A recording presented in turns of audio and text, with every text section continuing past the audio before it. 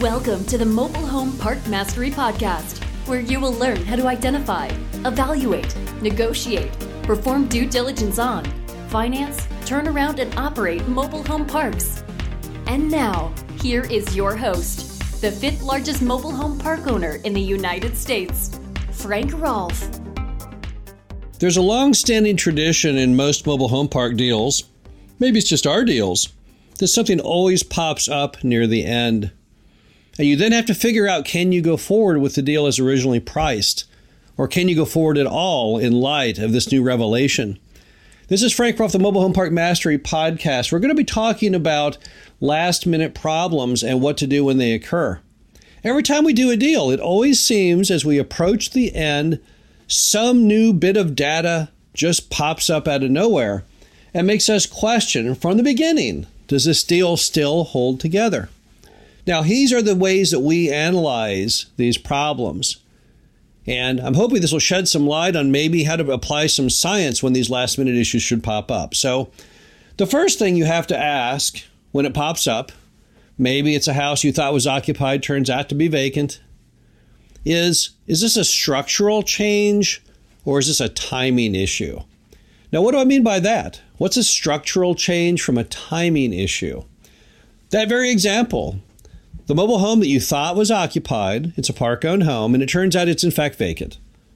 The person ran off. Now, the seller always claims they just ran off, but they probably ran off 3 months ago, maybe longer. That would be more of a timing issue. If, however, you're looking at a park that's 40 lots and the new revelation is it's only got a permit for 35, now that's a structural change. You'll never get those 5 lots back. So you've got to reprice the whole deal accordingly because that's never going to happen. But when you have issues like a vacant home, that's really a timing problem, right? You'll get that home reoccupied, but it will cost you capital out of pocket to rehab it, and it will take some amount of time to get somebody in there, so you won't have any payments for a while. So can you survive that? How much does that quantumly add up to? You have to look at them very, very differently. If on that 40 space deal, which only has 35 lots, those 5 lots, those might be worth $20,000 or $30,000. I'm going to have to renegotiate that deal down maybe $100,000 to $150,000 to make me go forward with that deal. But that vacant park-owned home, well, that's something I might be able to get somebody in for $4,000. It's a quantum different. So if it's a structural change, you got to jump on it immediately with gusto. The deal is basically going to now die unless you can make that last minute negotiating concession to get that solved. But on the timing issue, you might still go forward, despite the fact it's not what you thought. But you might say, well, I can afford to handle that little extra bit of negativity for a few months. Another issue you got to think about immediately is it loan fraud? If you've gone out there and you've borrowed money to buy this mobile home park, is the revelation, the new change, put you in the position that you've committed loan fraud? You told the bank it was 40 lots, but it's only 35. Do you need to tell the bank, this deal turns out it's only 35? Well, the answer is probably you do. You got to look at what the issue is and see how that impacts the loan. Now, going back to the park-owned home example, well, you're probably not, the bank isn't even using the park-owned home as collateral. But at the same time, you might think, well, but they thought it was occupied and it's not occupied. You never want to get in the position of committing loan fraud. Nothing's worth that. So if it's a big deal, if it's a big issue, certainly you'd have to tell the lender, your account officer, whoever it is at the bank you're working with, of what's happened. If it's a smaller item, you may say, well, it's not really technically going to be a problem with the loan. But any issue that pops up, you've got to say, okay, is this putting me in a precarious position with my lender or is it not? Next is this going to derail me from being able to hit my goals? So what do I mean by that? Well, I'm buying this park to make money. I don't know anyone who buys mobile home parks for any other reason. If they are, they shouldn't. Definitely, you should not be in the park business unless you're trying to build an income stream and trying to build the value of the property. Can I still hit those targets now in light of this change? Or can I not? And if the answer is, well, no, I can't, I got to renegotiate it. So if there's a big structural change that's going to hold me back from my destiny of where I thought I would be, I'm not going to do that to myself. Seller never disclosed it. I want the seller to go ahead and take the price adjustment. Why should I do it? They knew better from the onset. I didn't know what was going on. They probably knew that home was vacant. They knew those 5 lots didn't exist. Why am I the one who gets all the pain and suffering from that? So if I can't hit my goals, I'm going to go renegotiate it because gosh darn it, I want my goals. Next, can the deal support the extra weight of this problem? So some deals have a lot of fat in them. You anticipate raising the rents, cutting the cost, filling vacant lots. Some don't. If you're looking at a park that's fully stabilized, 99% occupied, rents at market, how are you going to carry that extra dead weight of this new revelation, of that home being vacant, of missing that extra lot? How will that work? The answer normally is it won't. It's not going to work. So if you can't support the extra weight, you've got to put on the brakes and go back and renegotiate with your seller and say, look, this isn't fair to me. I've done all the numbers. I did everything I was supposed to do. I did it all in a very timely manner. I've met all my conditions of due diligence and financing. And now at this last moment, this has sprung upon me and this isn't fair because this deal isn't meaty enough. I'm going to have to get some form of concession to fix this. Maybe the form of concession is that the seller goes ahead and puts some money up in escrow. So if that home is vacant, you thought it was occupied, then it seems only appropriate he put up the money to rehab it, and the number of months it will sit empty that you are going to lose and get that money to you because it's not fair to put you in that position. Finally, is there a quick offset? Is there something that can be done right now, here and now, very rapidly with the seller that they're amenable to fix whatever the unknown problem is? So if the unknown problem is, once again, you've got the vacant park-owned home, then will they go ahead and start making payments on it as though the tenant was still in it until you get somebody in the home? Can you come up with some creative solution that is once again fair to everybody?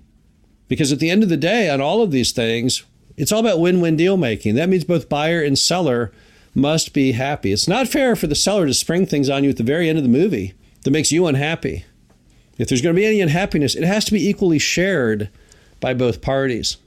The bottom line is, every time you do a deal, you have to anticipate on the front that things are going to pop up. It's just the nature of bringing old assets back to life. There are always unknowns or knowns that seller didn't want to disclose to you. They're going to pop up, and that's why you've got to always put a little extra fluff in every deal to account for those kinds of a problem. I mean, we all know that you can certainly raise the rent an extra $5 beyond what you probably put in your budget. You thought you were going to do a $30 rent raise on day 90. Well, you can probably go to 35. You might even be able to go to 40. And a lot of times when we buy these things, we could literally pay a little more, right? It's not, we haven't maxed ourselves out on the final dollar. We're not wringing blood out of that final dollar to get the deal done. No, there's a little bit of fluff in there too. But always remember that when you're building these deals, you need to leave yourself room for error because invariably things always seem to pop up at the end. And as long as you put some fat in the deal, then you can account for those. You can move on. You can proceed. If you have everything down to the last penny, any little issue is going to derail the train. It's kind of like having shock absorbers on your car. You ever driven in a car that has no shock absorbers, maybe an old-timey car like a Model A Ford, Model T Ford? You hit the smallest bump in that thing, it almost breaks your spine. Modern cars can hit a much larger bump at a much higher rate of speed and you won't even hardly feel it. That's how you need to construct your deal, because it always seems that there's something that was left out. Maybe not intentionally, but it always seems to fall out that way. But every time something does, no matter what it is, no matter what happens in the final days, maybe even the day before closing, you've got to apply science to the problem. Don't get all bent out of shape. Don't think, gosh darn it, I'm walking this deal. I can't deal with a seller who isn't honest to me completely. That's not smart. That's not good business. Instead, apply science to it. Decide whether it's a structural change or just a timing issue. Does this mean I have to notify my lender? Am I committing loan fraud, or is it okay? Can I still hit my goals, or are my goals now completely unattainable? Can the deal support the extra weight, or can it not? Did I not put enough fat into the deal that I can't handle this new hiccup that's occurred? And is there a quick offset to fix it? Something the seller can do right now with his checkbook to make me go forward. Now, what's the worst thing we ever had happen at the very end of a deal? You know, we've had some times in the old days that at the very end there'd be this revelation that there weren't anywhere near the paying customers that the person had said. But we've got around a lot of that by today having the contract require the seller to give us all those documents prior to the start of the diligence clock. Going back into the 1990s, where it was very common that the seller didn't give you the diligence items until sometimes the week before closing, all kinds of horrible revelations would pop up. But in the modern world, there's no reason for that. You need to get all the documents on the front end. Often those documents are what contain all of those time bombs. And if you only know what's really going on, how many units are occupied and who's paying and who's not paying, it's the very act of getting those at the end that often caused a lot of those derailments. Typically, if you get all the documents on the front end and you follow your due diligence guide to the letter, you're going to have no problem in sorting out all of these apparent conflicts early on so they don't fester and pop up at the end. But even then, sometimes they just do. When they do pop up, don't panic, don't ditch the deal, don't get all worked up emotionally. Simply calmly apply the science. Typically, you can solve it and still move forward. This is Frank Croft, the Mobile Home Park Mastery Podcast. Hope you enjoyed this. Talk to you again soon. Thank you for listening to the Mobile Home Park Mastery Podcast. Be sure to visit us at mhpmastery.com to subscribe to the show, read our show transcriptions, and access all of our great information on mobile home park investing.